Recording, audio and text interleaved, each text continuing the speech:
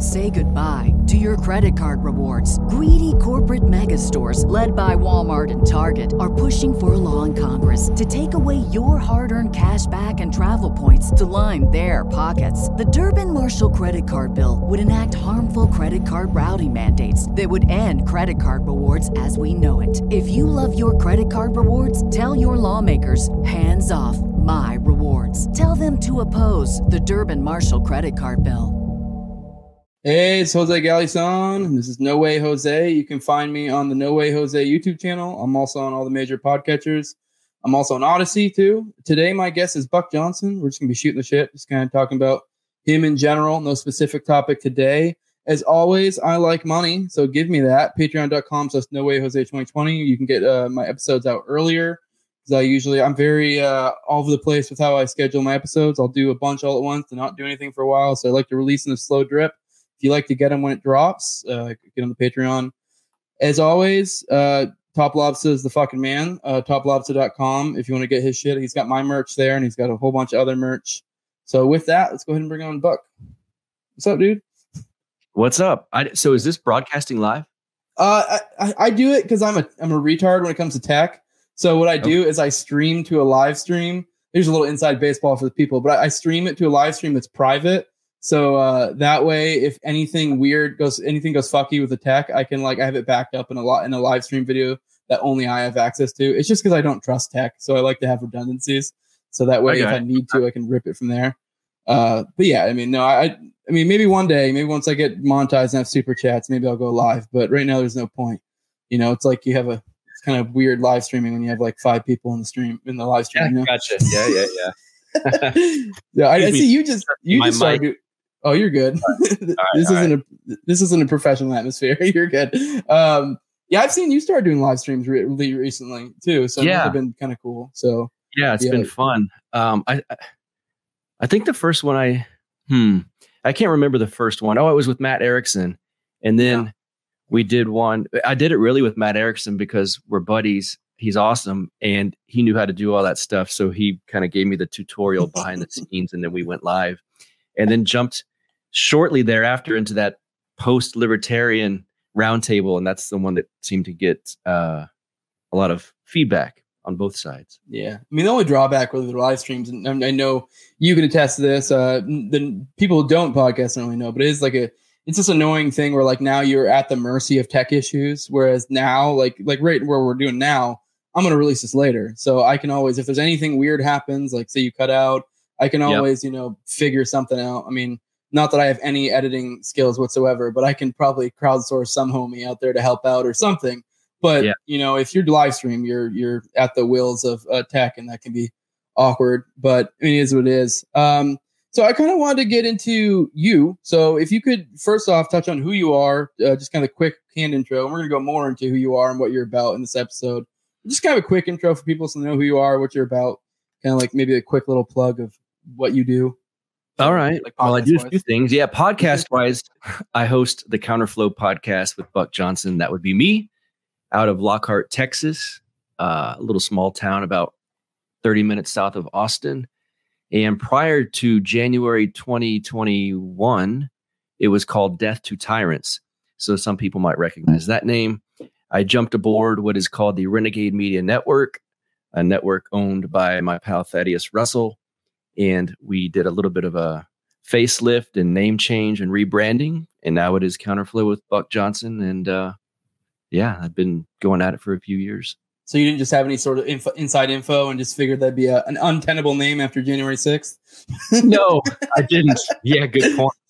I didn't see the writing on the wall, but it is weird. I had more than one person that's well known turn me down to be interviewed because of the name Death to Tyrants. So I had been thinking about changing it anyway, and then Thaddeus approached me to join his network. Initially as a separate show, so I would do 2, and that's just too much to do 2, and I want to put all my love and inspiration and work into one thing, and I was already thinking of changing a few things anyway. I didn't want to be pigeonholed as Death to Tyrants. This is this ANCAP podcast or something like that. So Yeah, no, I took that in mind too when I first started my show with the No Way Jose name, because I kind of thought about pigeonholing mine at first. At first, when I first started my show, I was initially only wanting to focus on cultural topics. And then later, I was just like, I can only talk about that so much. Like, those are fun to go on. I still try to occasionally do stuff like that. But it's like, now I'm glad I didn't like pigeonhole myself with some name like that. Because, I mean, I don't know how many people I've heard later. I mean, it's funny, too. The people say it are like the really successful ones. So it's kind of like, what are you complaining about? Right. Like, but I understand it, too, especially for the long run and how that becomes an issue.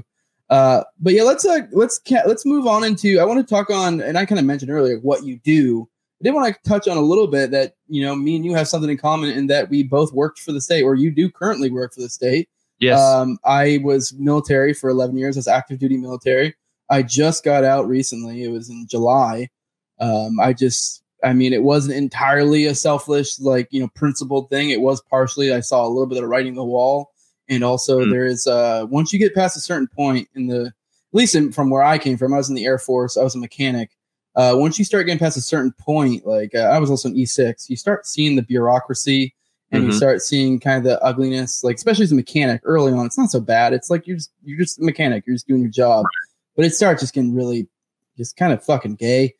Like, you know, and then also I just too, like with a lot of the economic stuff going on, I kind of saw the writing on the walls. Like, I don't know if I really want to, not that I'm like worried I'm going to be sent off to some war, because I'm a mechanic. I work on planes. I was away from the action. You know what I mean? They don't ever put their planes at risk usually. So but I also just like with the way things are, it's like, do I really want to be dependent on the state? I don't know. So I'm trying to reduce it even now. But you are a firefighter. So it's a little bit different. Because this is one of those things that almost certainly would exist in the absence of a state. Not that a military wouldn't either, but it probably would definitely be insanely different. So I don't know if you want to touch on that a little bit, talk about, you know, how long you've been doing it, your theories on, you know, with working for the state and such, you know? Yeah, it's weird. I have some friends within my fire department that would call themselves ANCAPs. And we've talked about it, you know, like, shit, like we work for the government and we're ANCAPs. Like, how does this fit? How do you square this? And if you want to do what we do on the level that we do it, there's no other choice. And so we don't and plus for myself, I'm on my 23rd year of doing it. At this point, I'm 44. Yeah, there's that. And I mean, I can retire at any moment, but to quit and just, there's no private fire departments around here. Yeah. And like I said, it's a fun job and it is rewarding at times. It's tiring at times, of course, but pulling people out of buildings and doing CPR and saving them. We had a 2-month-old a few months ago. We did CPR on, saved her. So, I mean, if you like doing that stuff, and I do, I mean, it's all I've ever done really, besides podcast and lift weights and stuff. So that's the only option I've got really. And until someone wants with some overhead wants to start a private fire department in my area, I'm all hands on. But that's where I'm at with it. Yeah, no, it's completely understandable. I mean, like I said, yours is a little bit different. There's a big difference between being a firefighter, which is something that exists in the absent state, or being like military, being, you know, involved in, because the way I always looked at it, I was like, it really wasn't until I crossed that like anarchist divide that it really started fucking with me. But for me, I worked on planes that refueled planes that bombed Yemeni, like the Yemenis and shit like that. So it's like I can see a direct correlation. Yes. Whereas, you know, as a firefighter, it's like, I mean, I don't know. Maybe you could get really ambiguous and be like somehow connected to some sort of evil of the state. But at the end of the day, it's something that exists in the absence. It is pretty harmless. I mean, the biggest thing is you could say is that maybe it'd be more efficient in the absence of a state, which kind of leads me to the next point. Like, have you noticed stuff like that like you can see where the state's kind of, I don't know, perverting what it should be or what it could be? And kind of, have you noticed any influence like that? I mean, especially being in 23 years, I'm sure you see some of the higher up stuff. And I don't know if you've noticed anything like that. I'm not trying to get you in trouble at your station or anything. No, you won't. I've never said the actual organization's name, so I've always been smart enough to not divulge that. Just, you know, to keep everyone can try to guess. That's fine, but As long as I'm not on record saying it, I can't get in trouble.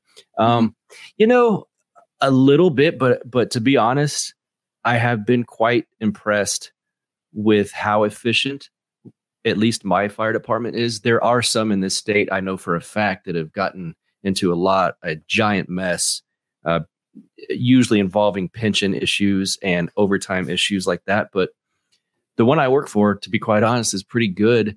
And I suspect that there's corporations and big businesses around Texas that are far more inefficient than we are. Yeah. It's pretty simple stuff. There's always stuff I could nitpick.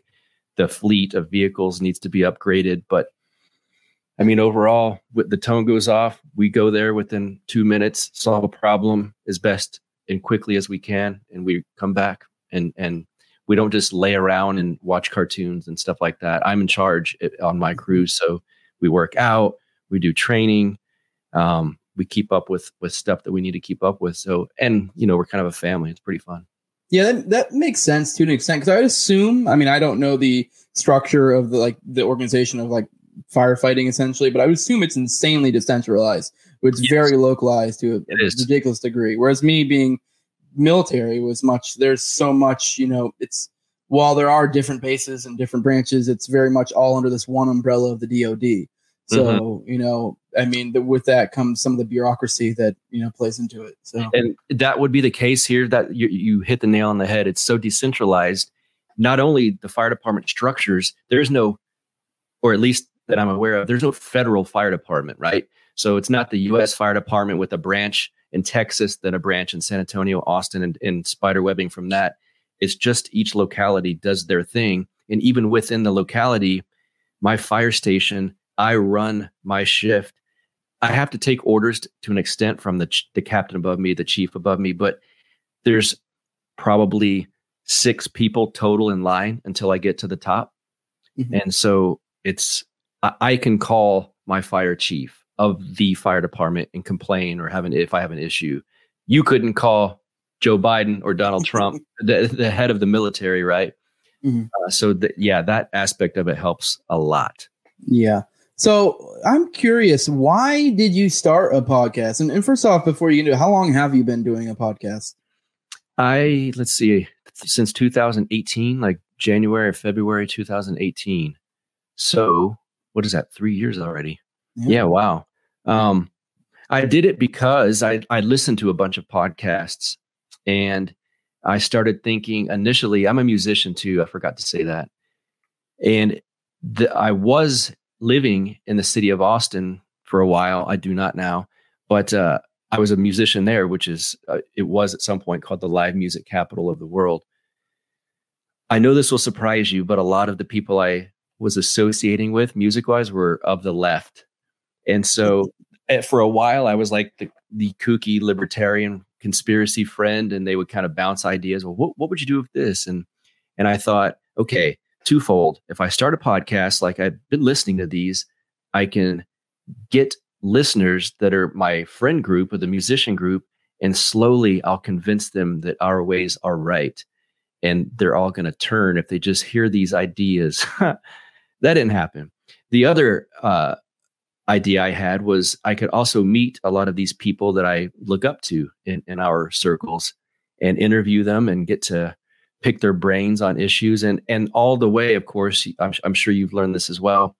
You learn a lot because when I have to prep for an author or a guest of any sort, and I'm studying the material, well, then I'm learning. And then even when you're doing the interview, sometimes you're caught up in what you're going to say next. And so you kind of learn from that, but then I'll listen to it 1 or 2 times afterwards.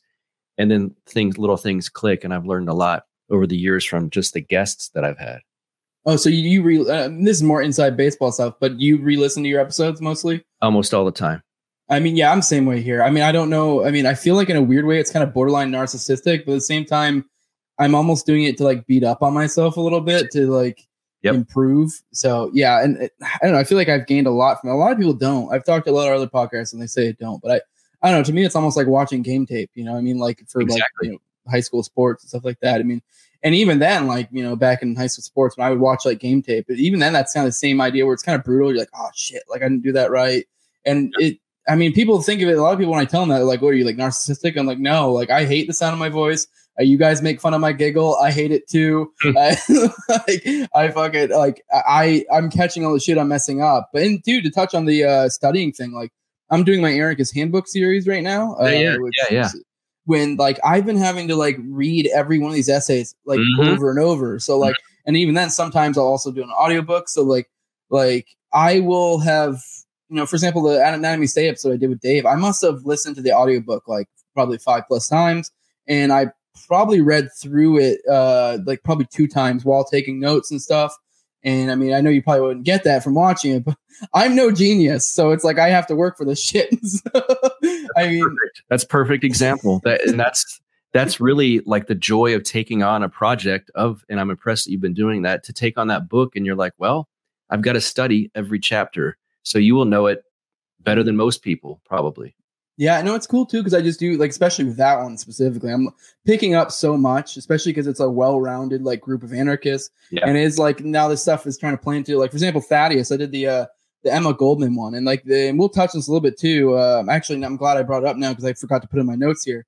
But she kind of literally her essay is about the minority and the majority, and which kind of in a sense is almost like elitism, populism. Mm-hmm. And I think that she has a lot to say there. Me and Thad kind of disagrees. He's more of a populism guy, and I think really, I think I'm a little bit more of an elitism guy. Personally, I think ideas are driven by the minority, as she would put it, and then the majority kind of fucks it up. And it's kind of figuring out how do we fuck with this phenomenon. And I do think there's something to focusing on the minority. But yeah, I don't want to focus on it too much. I'm jumping ahead. I do want to know, how has 2020 affected you? I'm kind of curious how it affected you in the being a firefighter and such. I don't know if it affected you. Me, when I was military, it was pretty cake, at least at first. I didn't come to work most of the time. I got paid. So see, I was the opposite in that. Yeah. I never stopped going to work because obviously that's essential. And I wasn't bitter over it. I didn't want to sit at home. Like I saw some people that I know really happy to sit at home. And someone I know made a post saying, all the people out there shaming people that they should be studying or learning a new task or a new skill or working out at their home. Fuck all of you guys. There's nothing wrong with sitting there playing video games all day long. This is there's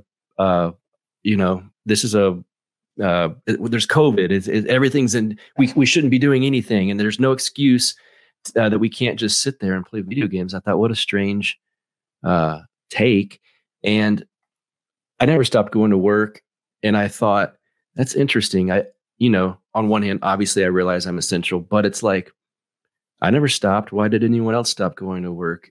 It didn't click to me. And I got COVID. So maybe a hater would say, well, you got sick. And so I dealt with that. Now I'm actually glad because I feel like I'm shielded with these antibodies that I still have. I was tested recently. Yeah. How was that for you? I actually just recently, this is a perfect little segue in my next point. I just recently had COVID.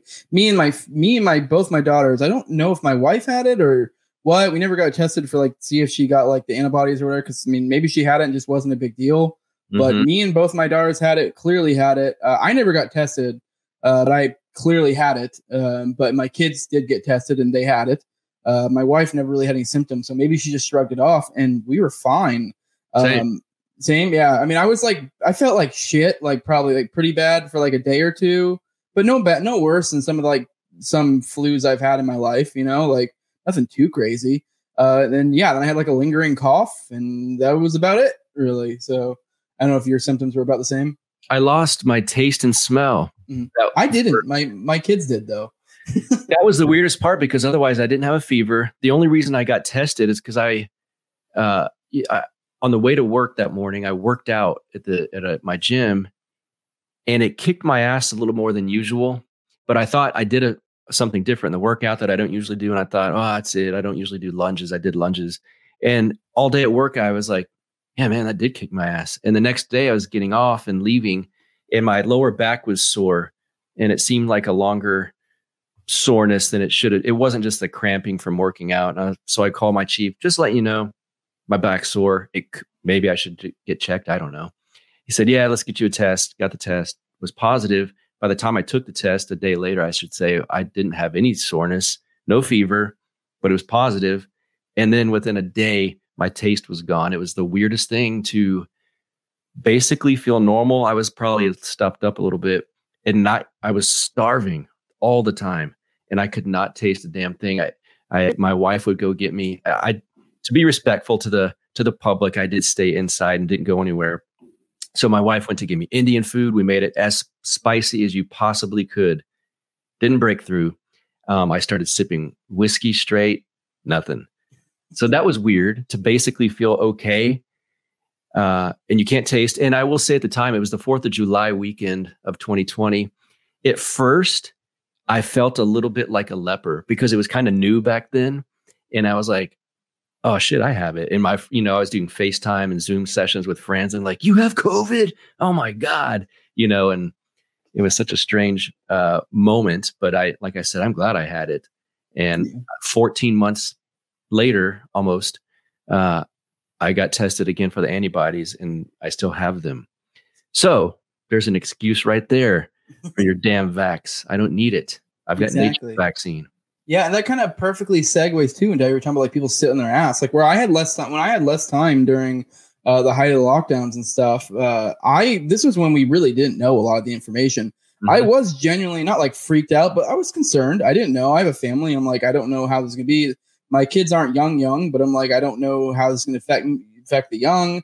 I don't know. But so what I did is I was just like, well, we're going to, clean up our diet around the house a little bit. Not that we had a bad diet. I actually started working out more because I've always been one who just likes to lift heavy and be big. So for that period of time, I was like, you know what, I'm gonna up my cardio, I'm gonna up my reps, I'm gonna up my volume because this is like I need to be more in that kind of shape to be able to combat this stuff. And so like I was taking this shit into account. It's so funny that people who are like scared of COVID, but then not doing a goddamn thing about it. It's like, so like you're going to sit at home and play video games and eat like shit and get fat. And then you're going to freak out later. Like you had months knowing there was this thing going around that, hey, if you just improved your health, you'd probably be able to handle this a little bit better, and that's who they were already though. And they needed the easiest excuse to actually be that. And so the urge to sit around and eat and play video games and do literally nothing else was sitting there bubbling below the surface. You get a scare tactic like, an invisible virus floating around that could kill you. Perfect. Now I can do what I wanted. And I get to go online and virtue signal that if you don't do what I'm doing, you're a piece of shit and you're killing people.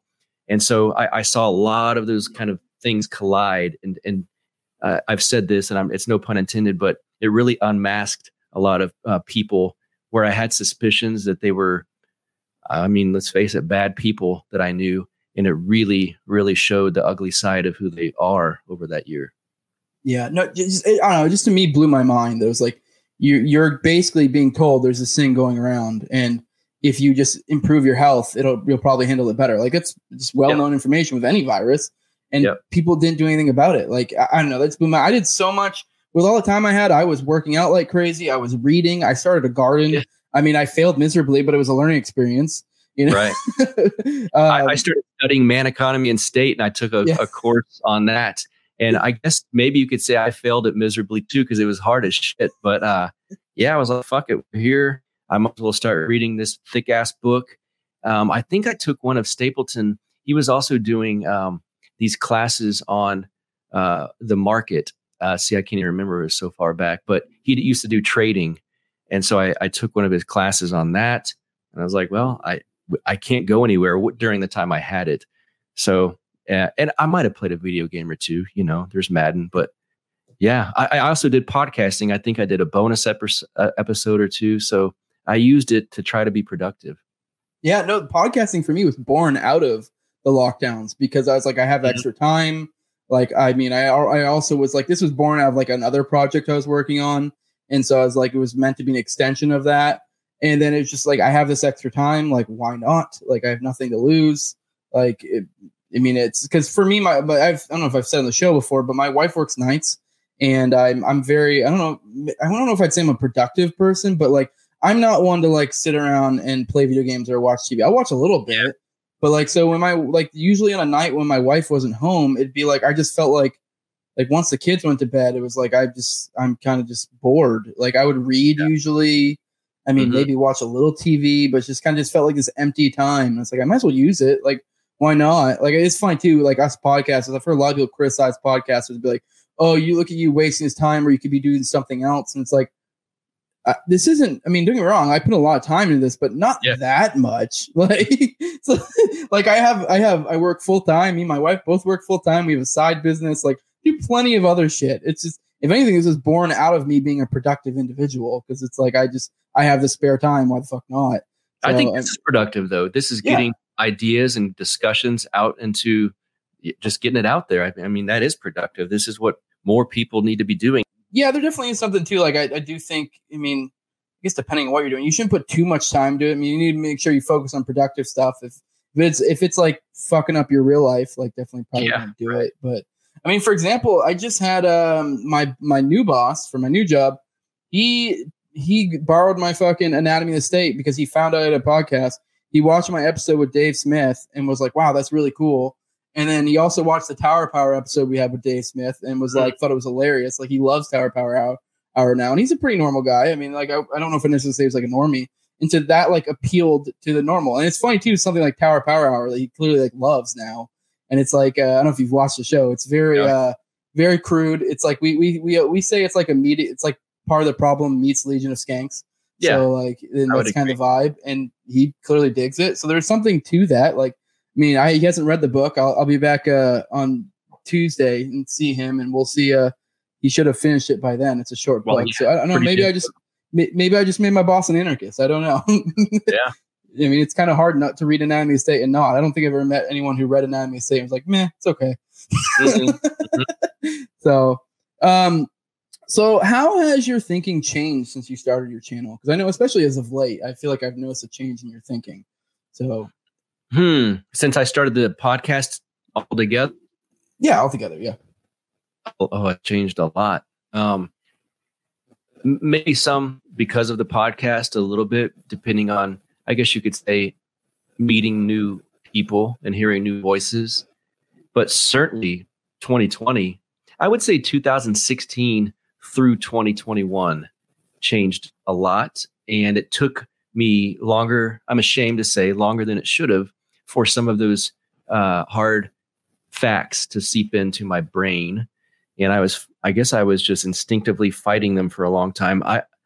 Looking back now, I would call myself a blue-pilled libertarian up until maybe 2 years ago. Oof. So probably I don't, we talked about going back and listening to your shows. I don't go listen to the first year of mine. I would cringe. I think it would make me ill. But yeah, the last couple of years, everything's changed. I mean, politically, I have come to think, for one, I'm not a political party person at all. And so I was for many years. I mean, I was in the Libertarian Party since 2000. And when I went back in 2018, I guess that was to try to be a delegate for Hornberger, right? Yeah, would that have been? Yeah. I looked around and I saw the same people, just much older, doing the same things, never having achieved anything other than being elected such a position within the local party. Okay, that does nothing.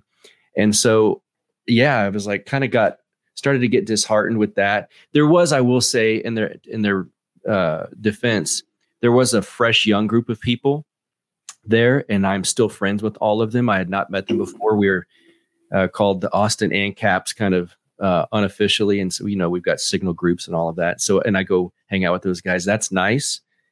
But the party has done nothing. And so and we can talk strategy and whatnot. But even at that, I'm not going to be a Republican Party person.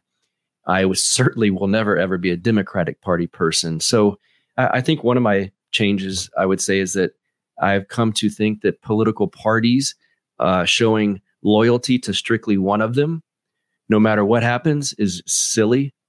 And so that's a big change. I also have come to see that the MAGA crowd, the MAGA voters, a lot of them were really red-pilled. In fact, my dad was red-pilled on some things before I was.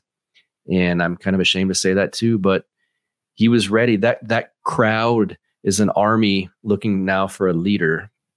And they know what the military-industrial complex is. They know what the cathedral is. They might not call it that, although some do now. They understand that the way things are presented by the media and by universities and these institutions that are so evil that we hate, they understand now that that's all fake, and that those groups of those powerful organizations and entities hate them. And so I think that's a big change. And I've realized that. It took too long again, but those are two of the big changes, I would say. Yeah, it's cool. No, there is something to that, like MAGA point. I just had on the other day this girl named Ashton Birdie, which I guess she was a big MAGA person. But she was, to kind of touch on your point, she was an anarchist before she started going down the MAGA route. And which makes sense if you think about it, because a lot of these MAGA types, it was like, hey, this guy's a big FU to the system. Yes. So he did kind of suck in some of these people. And like now they're disillusioned. So now she's like coming back to like the anarchist ways.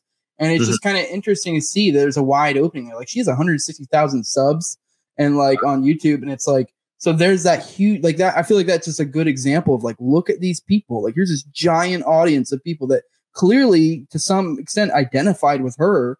And that's kind of her stories, anarchist to MAGA, back to anarchist. So there's like something there, because it's like maybe those other people didn't consider themselves anarchists, but they clearly were hip to the message she was putting out, where it was kind of like, fuck the system. Yeah. But like in something about, Trump was fuck the system. But I mean, I would assume me and you know that, like, obviously, like, yeah, fuck the system, but like this isn't productive as well. Although I will say there are some silver linings to Trump. And I also see silver linings to Biden as well. Same. The silver linings, they kind of go together. The silver linings for Trump, in my opinion, is that it red-pilled and woke up millions of people. My dad, for instance, who's straight MAGA guy all the way now, former neocon, he got a subscription offer in the mail from National Review. Rather than just rip it up like I would, he actually took the time to open it, and he wrote back, I'm a MAGA guy through and through. I have no time for your neocon trash, and mailed it back to them. So that's a very common sentiment. And so for anyone within the libertarian sphere to just say, well, I don't want to reach out to these MAGA, they're all blood-soaked monsters and these silly things like that. That's not, there's a difference between Republican Party leaders and politicians and the Republican Party voters. Mm-hmm. And so there might be a slow push to where some of the politicians are actually better, Marjorie Taylor Greene and people like that. But don't confuse those two, the politicians and the voting crowd. The voting crowd is looking for a charismatic leader right now, someone like Ron DeSantis, I suspect, or Tucker Carlson. Mm-hmm. Yeah, so I just want to touch on why do you consider yourself an anarchist first off, or do you not, or do you just not choose to go by that label? Or I don't usually go by that label. I mean, philosophically, let's put it this way: I'm a Hans Hermann Hoppe private property society. So yes. Paleo libertarian. So yeah, I mean, I think ANCAP's in there somewhere. It's all philosophical, of course, because I'm willing to use the state to get to certain ends. And for instance, the 10,000 Liechtenstein's model and things like that. If we get down to something where there's still some small form of government, I'd rather have that than what we have now. Yeah, I mean, even me as an agorist, like, I mean, I'll take that deal in an instant. Like, private property society would be what I would like. Very small versions of them all over the place, patchwork style. Yeah. So what brought you to there? I'm assuming it was Hoppe then. I was just kind of curious because for me, like it was Rothbard. It was Anatomy of State. Like I was like a super duper minarchist, and then it was like I read Anatomy of State and just boom, it's like the scales fell off my eyes type thing. I was like, holy shit. That was mine actually too, was Rothbard. Oh, yeah. And then maybe a couple of Rothbard books, and then quickly to Democracy, the God That Failed. Mm-hmm. And immediately, Rothbard's a very good writer, and I think a lot of people would prefer him. for some reason, I liked Hoppe's writing better, and his style of talking. I just prefer it, especially compared to Rothbard. I don't know if you've ever seen his old videos. He's not the easiest to listen to, but Hoppe is my favorite of the group, really, overall. Yeah, and I think there's something to be said. I need to read more Mises. I've got a couple of his that I've read through. Tho Bishop is convincing me, and I believe him that some of his stuff's pretty right wing, and he doesn't always get credit for that aspect of things. But I mean, I need to read more of his things as well. Yeah, I think I've only listened to a couple audiobooks, if that. I'm not even sure. I haven't really delved deep into Mises as well, because it's weird, because it's like these other thinkers, they kind of built off of them. So it's like, I feel like to some extent, it's like if you read Rothbard, you almost kind of feel like you kind of don't need to read Mises. Not to say that's true, but you get that feeling. So, of course. Right. Yeah. I mean, it's kind of like, well, he's just kind of filtering it, like basically what Mises is saying through his own view. And the same thing goes for Hoppe. He's basically just expounding on what Rothbard did, but with his own little flair. And the same thing's for us. People listening out, you guys don't need to listen to Tom Woods and Dave Smith. You've got Jose and Buck. So we've learned from them. So no, I'm kidding. No, for real though, there's something to that. Everyone has their own distinct style. I mean, I think I joke that I'm a retard who reads books and then tries to explain to other retards. I have the dude bro aesthetic, I think. So, I mean, I don't know. I feel like that works for some people. I mean, you have your own aesthetic. I mean, it really is just a different strokes for different folks. I mean, whatever takes off. And, I mean, I'm a big fan of the rising tide raises all ships. So whatever, whatever works, I don't care. So let's pivot into tactics. So what would you consider yourself? I'm kind of curious, first off, before we get into it, what would you consider yourself if you had to pick a label? Are you like paleo? Would you consider yourself? You like paleo? Paleo libertarian. That's kind of what I figured. All right. Well, then let's talk paleo a little bit. What how would you describe paleo for those out there listening? It's I would just, another word for it would be right-wing libertarian. It's a more cultural conservative version of libertarianism, and meaning that we all, of course, still agree with the non-aggression principle in theory, but celebrating sex work and prostitution and heroin and that kind of thing is probably not something. A lot of people that are into cultural leftism end up being philosophically leftists who at some point were, to be that, you have to have the state or something thereof to enforce it, because you can't get to an egalitarian society. It's impossible. But to attempt to get one, you got to have some violent means to do so. And so I feel that, like I mentioned earlier, that a conservative crowd is much more open to the message of right-wing libertarianism. And I think that a right-wing culture is where liberty would flourish the best, in my opinion. And that's who I'd want to be my neighbors. If it's a bunch of heroin users and, living next door to me, I don't want that. Do I want to put them in a cage? No, I just want to, as Hoppe would say, forcibly remove them from my area. Not in my covenant community. Yeah, exactly. So to speak. That's one of my favorite phrases as well. You see some degeneracy, not in my covenant community.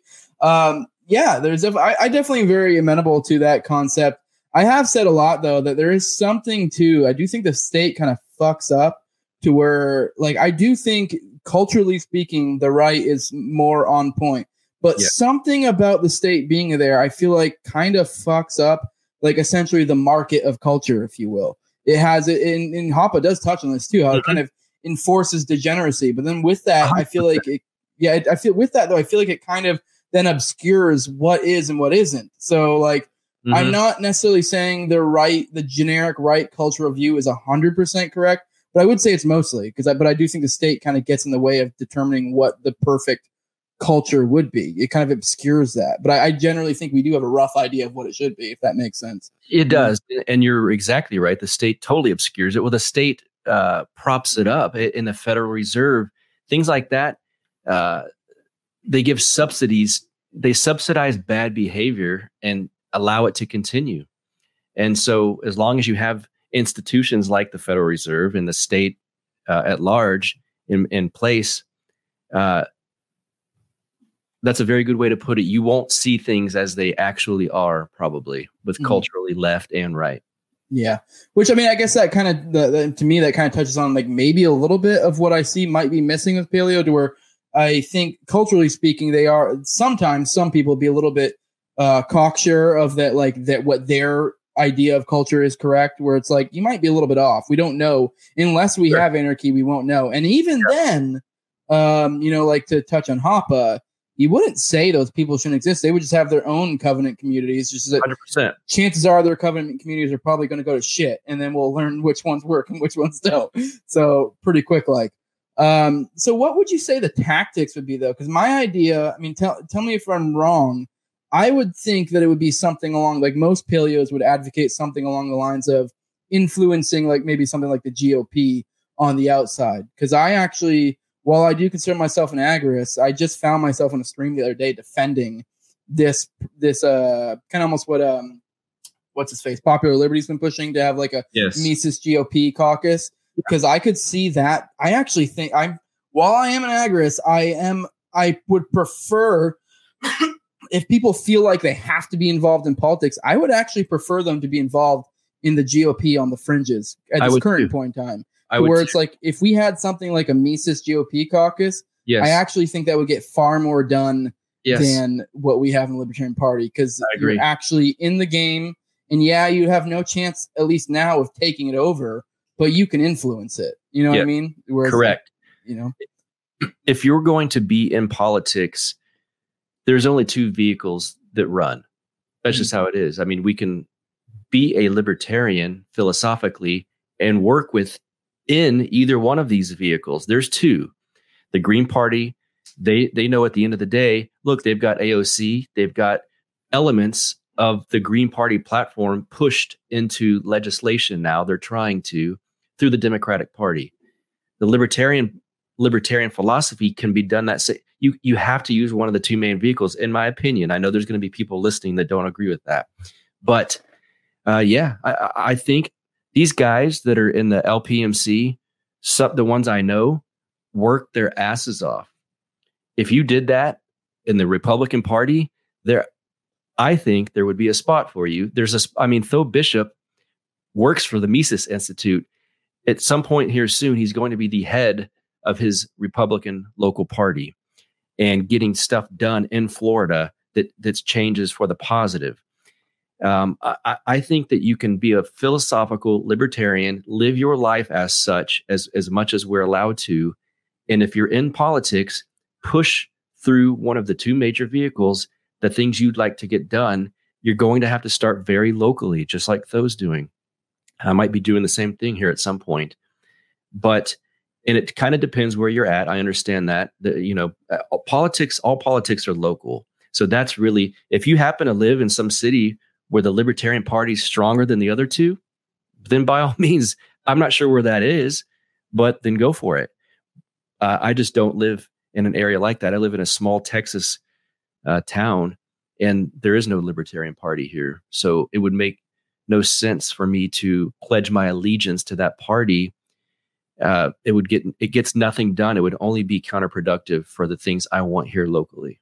Yeah, no, I mean, one thing I've been saying as of late, I just feel like mostly, generally speaking, like you said, maybe on a local level, there could be situations where it differs. But I feel like generally speaking, the Libertarian Party is like this middling nonsense where it's like, because they'll go on about messaging, but then they don't realize that, like, hey, your messaging to some extent is corrupted by this, like by utilizing a political party. And it's like, for me, while I personally advocate not utilizing political parties, like, but I'm like, if you're going to do it, like, why not like actually do it effectively? Right. Like, I don't know. It's kind of like this in between nonsense where they're like, we're going to do messaging, but we're going to corrupt the messaging, but then not really get any positive out of it. I mean, obviously they would disagree, but it just seems to be this like middle of the road thing. And then also, like, one thing I've been thinking, a lot of people always bring up too, as an advocate, to advocate utilizing the Libertarian Party, they'll be like, well, you know what? This Libertarian Party's here and it has my name. And so therefore I should use it because whether I like it or not, people synonymize it with me. And for me, if anything, I see it as a reason to ditch the motherfucker, because it's like, to me, it's like, well, you're kind of implicitly saying right there that, you know, it's kind of not what you would like to be, not a good representation of your views. So wouldn't that be all the more reason just to distance yourself as far away as possible from it to where it's irrelevant? Like that would be my personal opinion. I'd rather the Libertarian Party not exist at all, personally. Yeah, and their counterpoint, and I know because I've heard it, is going to say, well, we're reclaiming the name and making it what it should be. My point then is like, okay, well then everyone knows what it should be, but no one's still going to vote libertarian. You will have people that are libertarian that understand politics as war. We are at war with the left right now. Voting, I mean, that's like going to war and bringing a Q-tip or something. That just because you have the principles over here, that doesn't do anything. Try to vote as close to your principles as you can. And if you don't feel that one of the main two represents you, don't vote at that level. At some point, you can get down to a local level where you can feel represented. And if you don't, then if you want to get into politics, do at that level, but get into win. If I get into anything, I'm not just going to do it just to half-ass some shit. If I get into politics at this point forward, I will be trying to win. Yeah. And one thing I would touch on too, you said that like they're trying to reclaim it, but my argument would be, well, for how long? Because do you really think that we're going to get, I mean, because like say with the Mises Caucus, like this would be like the principled group, like they're going to come in, take over the party, but then like how long is this going to last? Like what, 4 years, 8 years, 12 years? At what point is this going to start, you know, going back to the blue pill, you know, bitches or whatever? Like when are they going to reclaim it? Because I just feel like the principled ones aren't going to want to keep sticking around. I think there is, it's funny, we always talk about incentives, but they never apply it to like political parties. So like what happens when you get in this political party? Like, yeah, you took over. Now what? Like, I feel like over time, the incentives will naturally drive it to revert to its state it was before, because there's a reason it was like that. And it's been like that. It's because there is incentive structures within utilizing political parties. And I mean, to touch on the minority majority thing, it's kind of like, you know, the LP was a minority, the LPMC was a minority, and now they're slowly becoming the majority of this party. And what happens when they become the majority? The message gets diluted. It becomes bullshit. And it starts, I think it just then kind of reverts back to what it was over. What's so special about Hero Bread's soft, fluffy, and delicious breads, buns, and tortillas? These ultra-low net-carb baked goods contain zero sugar, fewer calories, and more protein than the leading brands, and are high in fiber to support gut health. Shop now at hero.co. For time, like maybe not immediately, maybe you have like one period of time. I mean, that kind of touches on Hoppe's time preference shit too. There, it's like, you know, like, okay, cool, you took it over, but it's kind of like this is some high time preference behavior, you know, like I feel like it's going to go to shit. It touches on conquests, they call it conquest second law, which is it will happen. It has happened in the Libertarian Party, and it will happen unless you make it specifically a right-wing movement. It will be infiltrated and it will drift left. That's just how things work. All right, let's move on. I want to touch on wealth, power, and influence, because that's been something I've been digging as of late, and I just want to get your thoughts. I do want to say before that I've been thinking on a lot, and I think there's something too. I've been saying wealth, power, and influence and agorism are basically the same thing packaged differently.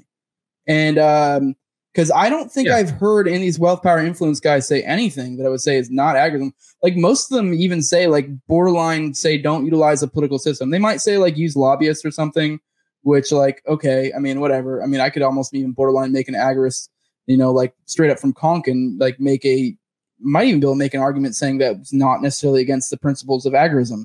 So I don't know. I want to hear like your thoughts on wealth, power, and influence. It's been something that's been interesting to me as well. To me, it's kind of like the prime of individualism. Like it's just like, you know, instead of wasting your time, you know, on fruitless, you know, exploits, you're improving yourself essentially. And I just feel like that's individualism at its finest. You are becoming a shining beacon of your principles and essentially shouting out to the world, like, look how well I'm doing, you know, like, you know, it's kind of like leading by example in a sense, you know? Yes. And that's what I try to do in general. I don't know necessarily with my podcast, but that's kind of my philosophy in life. You know, like I'm a lieutenant at work. I don't sit around and list all of my rules out to my people. They know what I want, but I do the things that I want them to be, if that makes sense. So I do exactly what you're saying. I try to be an example of what they should be. So yeah, I mean, I agree with that totally. And Jason, I feel like Jason Stapleton of the Wealth, Power, and Influence podcast, he got some flack a few years ago when he kind of changed course. And I feel like now he just had better foresight than a lot of us did. And he was kind of ahead of this stuff. And you can't argue. He says, like what you're saying, not to get into politics is his kind of thing. And why would you? I think a lot of people in the Libertarian Party need to hear this. And this is not directed at anyone in particular, but just I've been in it, like I said, around it at least for 20 something years now. They need to focus on being like shining beacons and examples of how to live and who to be, rather than like a little social club and clique of misfits, because that doesn't inspire anyone.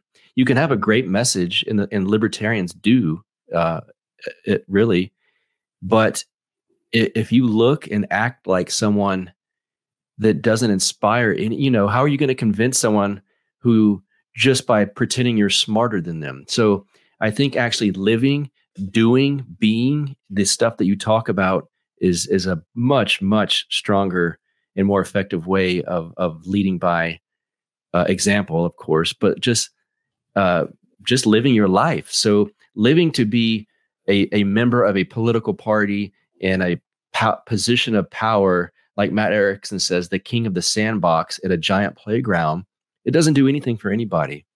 And so if you all you have is a messaging with not a healthy example of what to be to back it up, then I think it's very shallow. Yeah. I mean, to touch back on like the LP thing, I've been saying as of late too, to kind of touch on the wealth, power, influence, and the agorism thing a little bit, is I've been saying like this LP route is kind of like a promoting a product isn't finished or isn't even really there, because the wealth, power, influence, and agorism is kind of essentially like those two routes are essentially like trying to create the product. Like you are out there, you're creating, you're becoming the elites, you are setting up outside systems outside the system, you're whatever. And you're not even like, I don't know, you are essentially creating this other thing for people to come to. You are creating the product. If you have a good enough product, you don't need people. You don't even need promotion if you have a good enough product. Eventually it will catch on. So, I mean, if we're screaming about like, hey, we're going to end the state, we're going to have a free society. And it's like, well, what are you doing? I'm telling you we need a free society. Like, well, why don't you start creating it?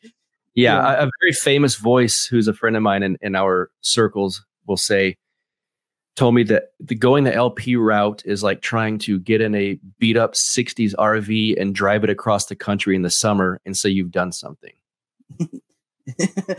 I was thinking too in my head, like that's like having that beat up RV and then bringing it to car shows and be like, look how awesome it is. Who wants to hear my message? Exactly. Which, I mean, there is something too, like, and you touched on too the wealth, power, and influence. I think there's something too where I don't feel like a lot of people realize that if you are not an impressive individual, no one gives a fuck what you have to say. You can be logically correct, but if you're fat, if you're fucking poor, if you're whatever, like, I mean, if you're not somebody that people look at and go, that's a fucking man or woman or whatever, it's like, they're kind of like, well, cool, dude. Like, whatever. Like, I don't really give a shit. Fuck off, nerd. Like, no one really wants to hear your logical proofs, when it's just that fat, annoying guy, and there is something too where it's like a little bit of a social club. Like, I've never, like, even when I considered like was more LP amenable, I never really cared about doing the party shit. It just always seemed fucking gay to me, to be honest. It's fucking brutal. Man, I would leave those meetings. And again, this was in the early years, 2000, 2004, 2006. I would leave the meetings and go, are those people? I guess I wouldn't know they're libertarian, except for this was a Libertarian Party function, because all you do is talk about Robert's Rules of Order and these procedural, just garbage, boring shit. And I kind of, as a young man, maybe naively thought I was getting into it to surround myself with people who philosophically were into the same things. And I'd leave the meetings going, I'm not sure what they're into. We didn't talk about philosophy. It was all not even strategic stuff. It was more like just intra-party procedural garbage. It was terrible. Yeah, no, it's funny. A while back, I know we had all the LPNH stuff going on. I watched a couple of those like YouTube live streams they had, and it like whenever it's like whenever you doubt, like me being an agorist, like there's been a couple times where I doubt, like, well, maybe I'm not right, and then I watch one of those and I'm like, I'm fucking right. Like, they're just awful. But I will give you credit. I went to the LP Florida convention here, and there is something cool about going to stuff like that. And a lot of people will bring that up and be like, oh, well, we have these events, we have this community, and it's like, but nothing about that is reliant on the political party. Like that shit can be done without a political party. Yes, getting on the biggest platforms and having a very, very good messenger, which I will definitely hand them, can be done without a political party. Yeah. You already have that. Yeah, exactly. So, I mean, especially with modern days, like the more technology we get, the less that is an actual argument for them to have. Because it's like, shit, I would argue that like Dave Smith is probably bigger than LP National.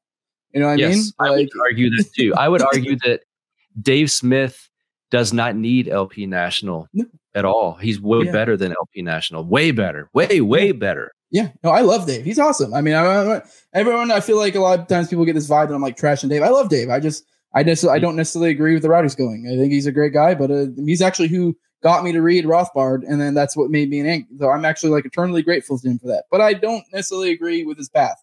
Who knows? Maybe I'm wrong. Maybe he's right. Who fucking knows?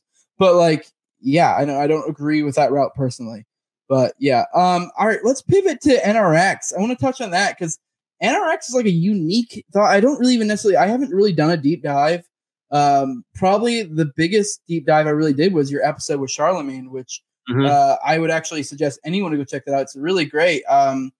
Ironically, even then, I don't know if I'd necessarily say how I did with agorism and wealth, power, and influence, how they're borderline the same thing packaged differently. But there's a lot of similarities with that too, because correct me if I'm wrong, but even they kind of advocate not utilizing the political route. They're very much like improve yourself, kind of buy your time, be ready. I mean, but they do have like some minor differences. So I kind of want to hear your thoughts on that. Are you kind of feeling out the NRX thing too? And then also it's weird. NRX gets this like racism vibe, which I mean, maybe that's why I never really dived into it. Huh? No, I don't think it has that, but it gets this, you get this feeling from the ether that's like when you go into that, you're going to get this racism shit and you're like, oh no, that's not it at all. I totally agree. When I first, I had heard that about Mencius Moldbug, just like you said, voices in the midst, I guess. But then I started reading him. Well, I heard him on podcast, and then I started reading Mencius Moldbug, and I thought, I don't get the racist stuff or there's some evil, scary stuff's brilliant. I thought, I wouldn't consider myself an NRX guy through and through by any means, but I look at, they have a lot of interesting things to say, and I always am willing to hear and read things like that. And there's always things I can take away from it without having to say, I agree with everything they do or say. So I think they have a very good take on explaining and understanding politics as they actually are, not as how we want them to be in the abstract or how we're trying to get them to be. No, here it is. This is the reality. Deal with it as it is. And so I find that refreshing, really. And some people call it black pilled, but I think it's kind of a white pill to be able to get out of your little abstract philosophy bubble and understand things as they actually are. And the term, the cathedral, how many people has that helped understand the structures of power and how strong they are and how they're focused squarely against us? Things like that are very valuable, I think. Yeah, I think you touched on something there too that I want to expound on. I feel like me being an agorist, I mean, one of these criticisms may not apply to your line of thought as much, but I frequently get the accusations that I'm black-pilled or that and even then the one that actually kind of probably irritates me more is that it's like, oh, I'm just so principled. No, I'm actually like, I'm very, I don't know if you've taken a Stirner dive. I'm very amenable to Stirner's concepts where it's like, kind of the might makes right time stuff. I'm more coming from a strategic perspective. I don't think I'm coming from this because I just feel like this is the strategic way to go. It's not that I have any any necessary like principles or like, oh, I can't do that. If I felt like somehow utilizing any of these parties was a useful endeavor, I mean, damn straight, I'd be advocating it. I don't think they are. And it's, I mean, maybe I'll be shown to be wrong later at a later time, but I personally, I don't see that. So for me, I mean, I guess the black pill thing is would be more, makes sense for you, but I do get irritated with like the principled one because it's like, now I'm being, anyone who understands Stirner knows that like he says, principles should serve you and you shouldn't serve your principles. So like if my principles at all are fucking me over or they don't apply to the real world, they go out the window real fucking quick. Like, because then they're not good principles. Yeah, I agree with that. My wife always makes this jokes about some of our friends that you're kind of hinting about is it's a movie with Tom Hanks where he's got this young band in the 60s or whatever. And there's a meme that a guy walking off by himself and there are people at the table laughing. And the guy goes, where's he going? Off to write his hit song all alone in his room called Alone in My Principles. And it's like, yeah, and Matt Erickson once said, I think principles are what's written on the gravestone of a dead man or something like that. They don't care about our principles. And so if you want to get into politics is war it's just by another name, basically. So they're in politics, your principles will have to be, to win, compromised a bit, and it depends what they are really. For an agorist, maybe voting is against principles. It's not for me personally, but I know that exists for some people. And, if someone wants me and my family and my friends and my like-minded people up against a wall, then I don't, my principles are that they shouldn't be around. And I would like to do everything I can to insulate my community from people like that. Yeah, I would actually push back on a little bit because I've been hearing a lot of talk similar to that where it's like, and I guess I'm kind of talking out both sides of my mouth a little bit here, but people will say like, oh, we can't be so principled or this, that. It's like, well, maybe you just have shit principles because if your principles don't apply to the real world, they're shit principles. So like maybe get better principles. And so that's kind of where, and that's actually to kind of lead into our next point because I want to talk on the Praxian route. I do think there's something to praxis and actually applying your principles, which is, kind of touches on my agorism roots. I feel like you fucking start doing that and you can actually start kind of writing your ship on the proper principles. Because if you have principles that are leading you the wrong way, it's kind of that whole conversation. It's a whole thing where people talk about communism like, oh, it's great in theory. It's like, well, no, your theory sucks then. Yes. So like so that's why I do actually kind of get irritated, spurg out a little bit with a lot of people have this talking point of like, oh, we can't be so principled or, like we need to like, bend here or that. And like, well, maybe you need to like rethink your theory or rethink your principles. Like maybe it's not serving you well. And that's not to say I have the correct principles because, if I get to a point where I don't feel like they're serving me and my ends, then it's like, well, maybe I need to rethink my principles. Yeah. Here's a perfect example is, last I checked, now correct me if I'm wrong out there, and Jose, you probably don't know because I know you you're not a party guy, but even when I was a hardcore Libertarian Party guy growing up, they kept saying, well, the LP won't take federal funds if they get to the 5% or whatever this magic number was. And I thought, well, then what the fuck? You're not going to have any chance. You have to take the federal funds. Well, no, we don't believe in tax. It's like, well, then what are you doing? You're not going to, then you're losing this game. So again, I understand deep down that taxation is theft. Yes. But if you're entering politics and you want to play on the same field as these people that don't give a fuck about your principles, you're going to have to figure out something. And that's just the cold reality. That's why I like NRX and people like James Burnham, because they teach you, look, here's how it really is. It doesn't matter what you think or what you want. Here's how it is. Here's the system you work within. Now figure it out. And to sit there and say, well, our principles is that we don't like taxes, so we won't take federal matching funds. It's like, well, then you'll never have a chance. So what are you doing? Yeah, which leads me to the point of like, I don't think the LP should exist personally, which I guess I wouldn't use that as my crowning example why, but it's one of them. It's kind of like you're here on these contradictions in your principles, but it's like, so either your principles suck or your what you're utilizing sucks. So it's one of the two. So, I mean, with that, I want to move into the Praxian thing, which has been a new thing that's come up. And I know Andrew from Popular Liberty kind of, in some senses, kind of spearheaded this movement, but I do think it's kind of been this convergent of different thoughts, which we kind of got into here, all these different things where it's like they're kind of converging. And I've been saying as of late that when you have multiple people getting to the same conclusion through different lines of logic, I'm not saying that means it's true, but I think that means you should fucking, like, pay attention and be like, oh, what's going on here? Because I mean, I think there's something there. I'm not even saying the Praxian route's 100% true, but it's getting at something. There's a lot of this, like I said, there's like all these different things we just brought up here. A lot of these different things are kind of pointing sort of toward this, even agorism sort of. Because I know Andrew kind of points out he almost has like a two-pronged approach where it's like you have the agorism on the one side and you kind of have the his like GOP Mises kind of stuff on the other, which I mean, obviously I disagree with one, but even then I conceded earlier that if you really, really, really, really feel like you have to be involved in politics, I'd much rather you do that. Because it's like, as an agorist, I always get super irritated when people fucking say, oh, well, like the LP guys be like, well, you guys can go do your agorism and we'll provide political cover for you. I'm like, the fuck you will. Like, what are you talking about? Like, you ain't gonna do shit. But like, yeah, I don't know if you have any thoughts on the Praxian approach. I think it's very interesting that it's kind of like what's the word I'm looking culminating now?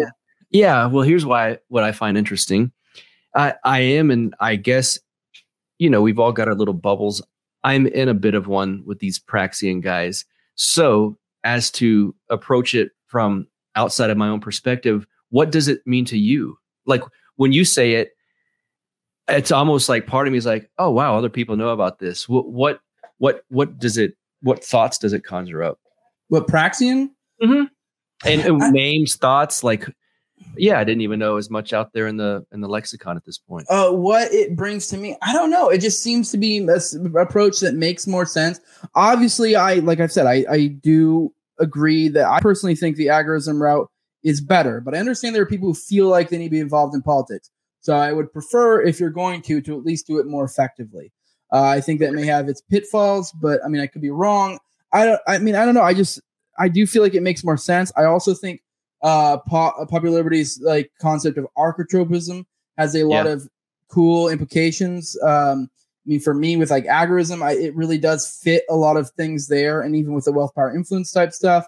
Because because for me, like I would rather I'd rather people go the agorism route, and to apply archetropism to that, it would kind of be like, by me applying agorism, it would kind of essentially create liberty in a localized area, and with that, it would then increase the authority in other areas. So it's essentially like this. I don't know if you were familiar with how hydraulics works and stuff.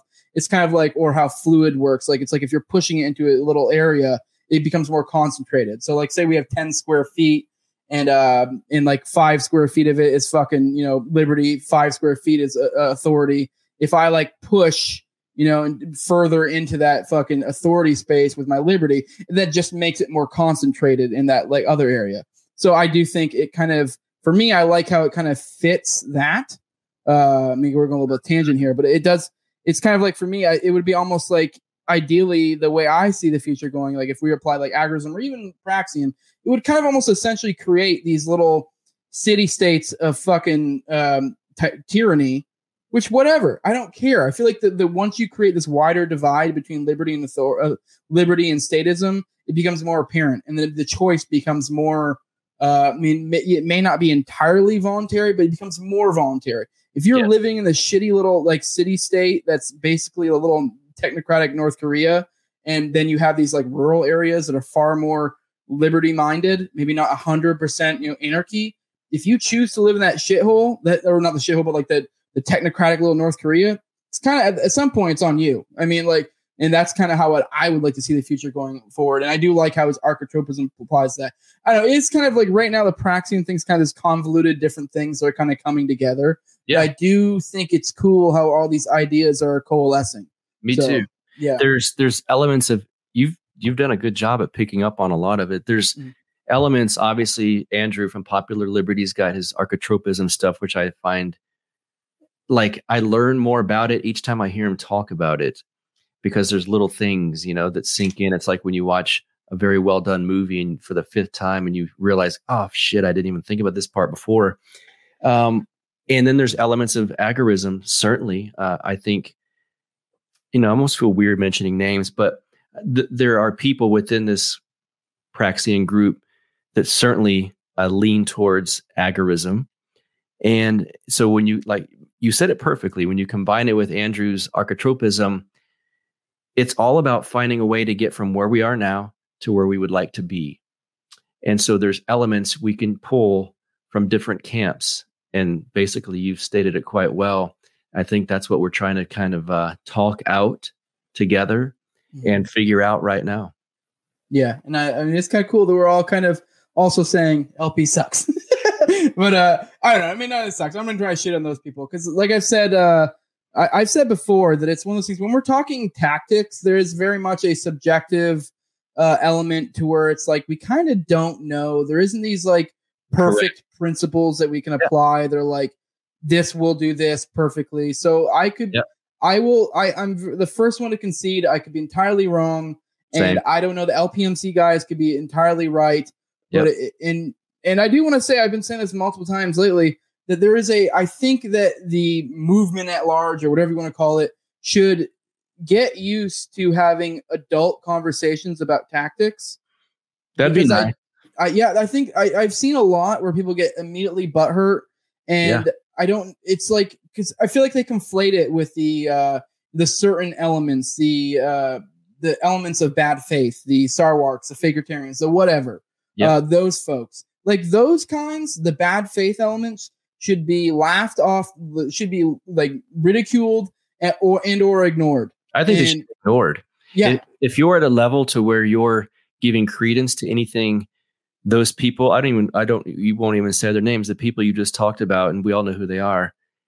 That's not even a fight I would have any interest in at all. Like, I find those people to be of such little importance that for people that I do think are important and care about and like, I find it weird to even acknowledge the idiocy of you're talking about losers in a small sandbox. Couldn't care less about people. And so, I've always found it kind of baffling when good people give any credence to things that, I mean, I wouldn't want those people in my community. So I don't care I just want them gone. Yeah, so, not in my community. Yeah, it's weird. Yeah, no, I'm starting to come along to that more too. I mean, I don't know. There's a little bit of petty part of me that likes to ridicule, then ignore. I know it's kind of like you state your point and then you ignore them. And but I have been, as of late, coming more to that. Like, I'm the one who, I mean, not to drop the name again, I'm not going to, but a certain individual, actually multiple individuals, I've been starting block movements, and you see their reach. Like if you go and unblock them and you go and check and see some of their like tweets or whatever, not to get in like Twitter world, but like you see how once you create these mass movements of blocking or ignoring them, their reach just disappears because they were only existing in their hate. Yeah, that's a good point, because some of these people that we know who they are, I obviously don't follow them, but they'd be in my feed. And it's because someone I do follow would comment or like or something. And I actually did think, why am I seeing this idiot? Like, I don't care about this person at all. And so, that's a good point. Maybe the blocking, maybe I will not see their stuff anymore. So thank you, if that's the case.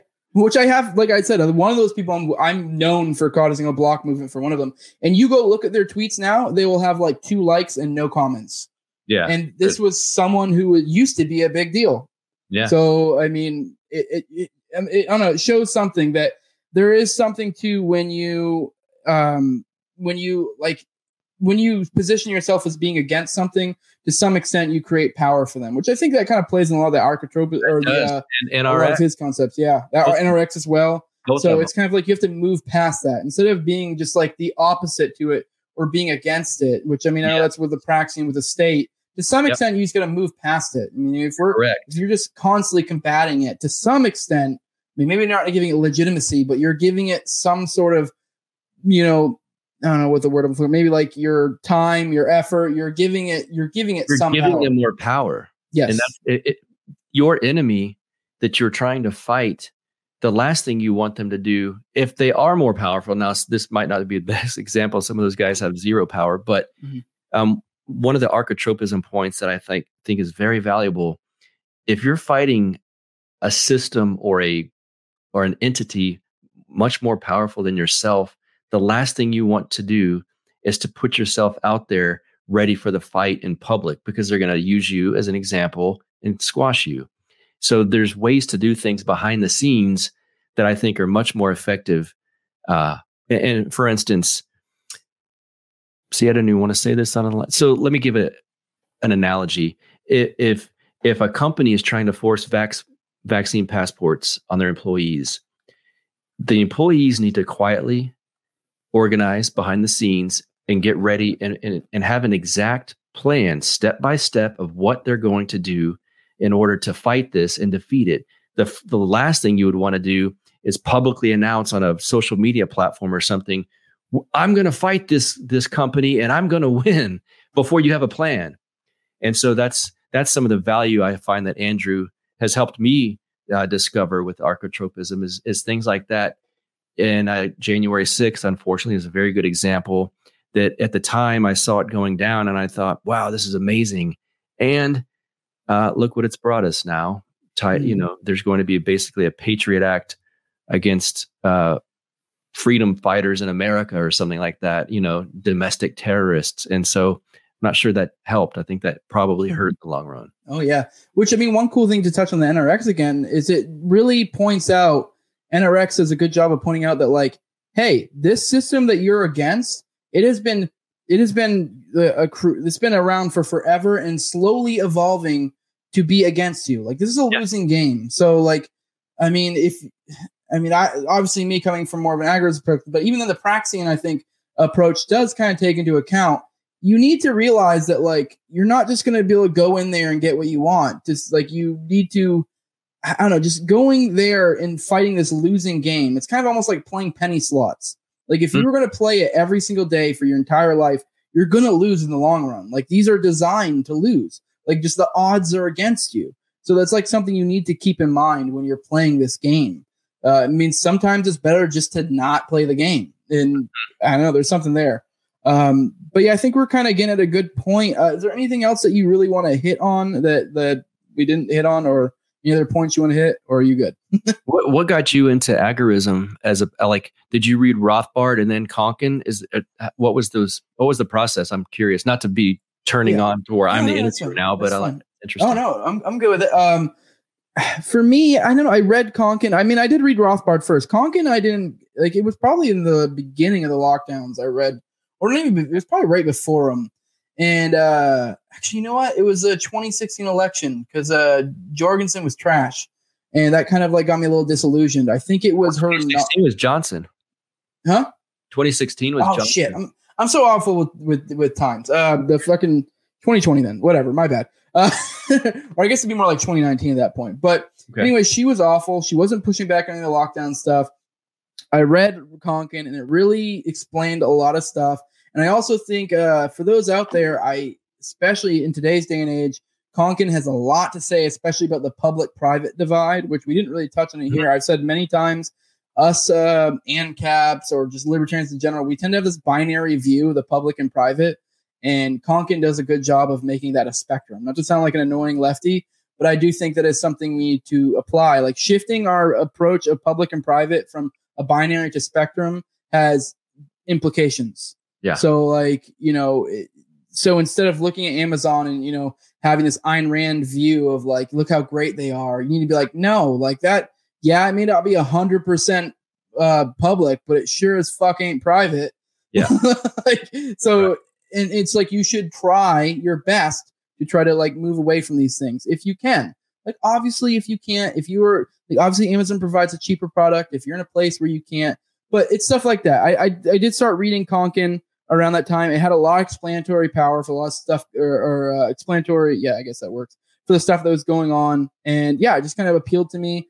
I mean, I wouldn't say, whenever it comes to labels, I wouldn't say I'm like 100% like Agorist. I agree with every single thing he said, but it's probably the best label to describe me.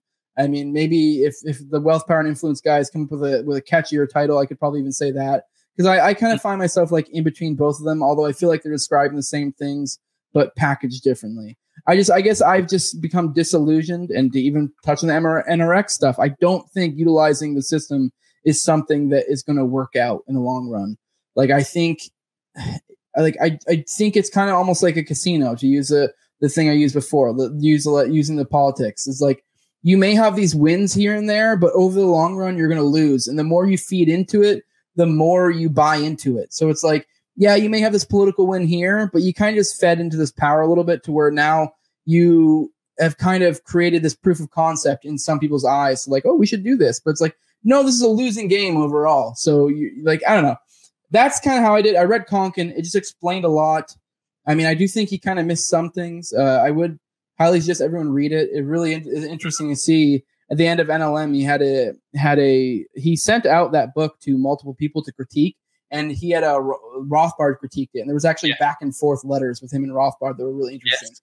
And I find myself kind of torn between the two, because Konkin's known economically for being very, I mean, he doesn't view things in a binary. So a lot of people give him shit like he's saying you absolutely have to be like an entrepreneur and like not have these like hierarchical organizations. He just thinks, and I actually kind of agree with him, that in like a pure anarchy world, that's kind of how things would work out. It'd be more decentralized, more entrepreneurial, but I don't know, he didn't look at it as a binary. A lot of people could call it that, but it's very interesting. I'm kind of droning on now, but yeah. No, I find that interesting. I like talking to people about their kind of journeys like that, discoveries. Yeah, no, Konkin was great. I highly suggest you read it, even if you don't want to like be. I'm not trying to convert people. I think even like if you are going to utilize the political stuff, I think he has a lot to add, even just to the rhetoric, like especially because even now we kind of touched on with principles earlier. I've seen so many people that are up on the public stage that are saying shit like they don't know how to use the correct rhetoric in regards to the public-private divide. And they are still stuck in this binary view.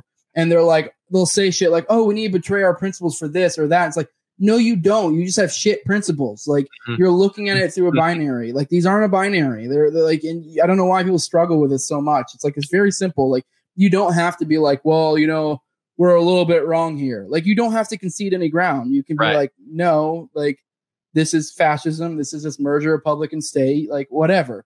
Right. Yeah. But with that, you want to go ahead and drop your plugs? Sure. It's the easiest thing is counterflowpodcast.com. It's got all my links on there. Facebook, Instagram, Twitter. Twitter's @BuckRebel, BuckRebel. I've got a Telegram group that's fun to be in all the time. Counterflow with Buck Johnson. Oh, the YouTube page. So the first 2 years of my show, it was Death Tyrants that just had the screenshot of my cover art on the YouTube videos. And so I never plugged it at all. I never talked about it. The video just went up there. And now that I'm doing these live streams and every episode of the podcast is video and it's put up on the YouTube page, I'm trying to slowly get more traffic to that. My guy Justin does all this amazing video work for me. And so go to the YouTube page, Counterflow with Buck Johnson. You can just search it. Everyone knows how to do that. Subscribe, please. And you'll get notified when I do these live streams that I do fairly frequently, as much as I can. And those do not go to the podcast feed. They're only on YouTube, but all of the podcasts are on YouTube. So do that. And thanks, Jose. Yeah, no problem. No, Justin is great, by the way. I just wanted his show Fact Check This the other day. So if you're listening, go check him out. He's good stuff. He does a lot of good work. He's like the silent guy behind a lot of the big dogs in the movement. He is. He's a great guy. I'll definitely go check out Buck. Buck. He's got a great show. He's definitely more big brained than a lot of my stuff is. There's a lot of great guests. The most recent one that I really liked was the one with Jason Rink, which was fascinating. Yes. He was so fucking good. I knew he'd be pretty good, but shit, he started talking. I was like, damn, this is much better than I anticipated, which is nice. Yeah, no, I mean, it was just fascinating because for those listening now, he kind of he was doing like a documentary And he was originally supposed to be like the voter like type stuff, and then it kind of naturally leaked into the January 6th stuff. So it sounds like he's kind of getting a 2-for-1 here. But really it's January 6th stuff that you're kind of like, holy shit. January 7th, he sat down with the Buffalo Shaman guy in his hotel room, you know, without realizing the hell that he was going to go through. But he sat down with him, had an interview, went over everything that he did. It's wild. Yeah, no, I'm really looking forward to that coming out, and I'm going to try to get him on my show. I still haven't emailed yet.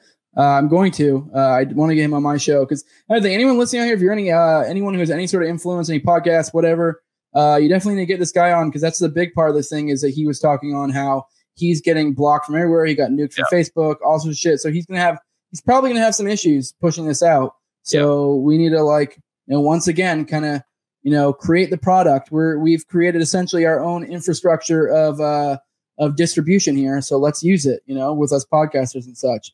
So with that, I am this is No Way Jose. I'm on the No Way Jose YouTube channel. I'm on every podcatcher pretty much. I'm on Odyssey. Hit me up on Twitter at Galison Jose. Currently in a 7-day for calling an annoying faggot and an annoying faggot. Who was that? Jeremiah. Oh, okay. All right. I don't care saying it. He fucking. I don't even care. I dropped a promo for my episode with Thad, and he immediately, like within seconds, he dropped a fucking age of consent article on there, and so I just insta-blocked him. I was like, "Fuck you." Yeah. It was funny too because he accused me of being like, "I don't want to, I don't want people to know." I'm like, I don't give a shit. I just you're not gonna this is. I don't know. That just seemed like a bitch move, really. Yeah, seems like a very leftist tactic. I see a lot of that out there. Yeah, no, it was I don't know. The only thing I regret is not changing up the words so the algorithm didn't catch me. Yeah. But whatever. I don't regret blocking him at all. Fuck him. Yeah, with that, patreon.com, just No Way Jose 2020. I think I already said my Twitter handle at Galison Jose. Like, share, subscribe, comment, all that good stuff. And I really appreciate you coming on, man. Stick around and you shoot the shit after. All right. We're out. What's so special about Hero Bread's soft, fluffy, and delicious breads, buns, and tortillas? These ultra-low net-carb baked goods contain zero sugar, fewer calories, and more protein than the leading brands, and are high in fiber to support gut health. Shop now at Hero.co.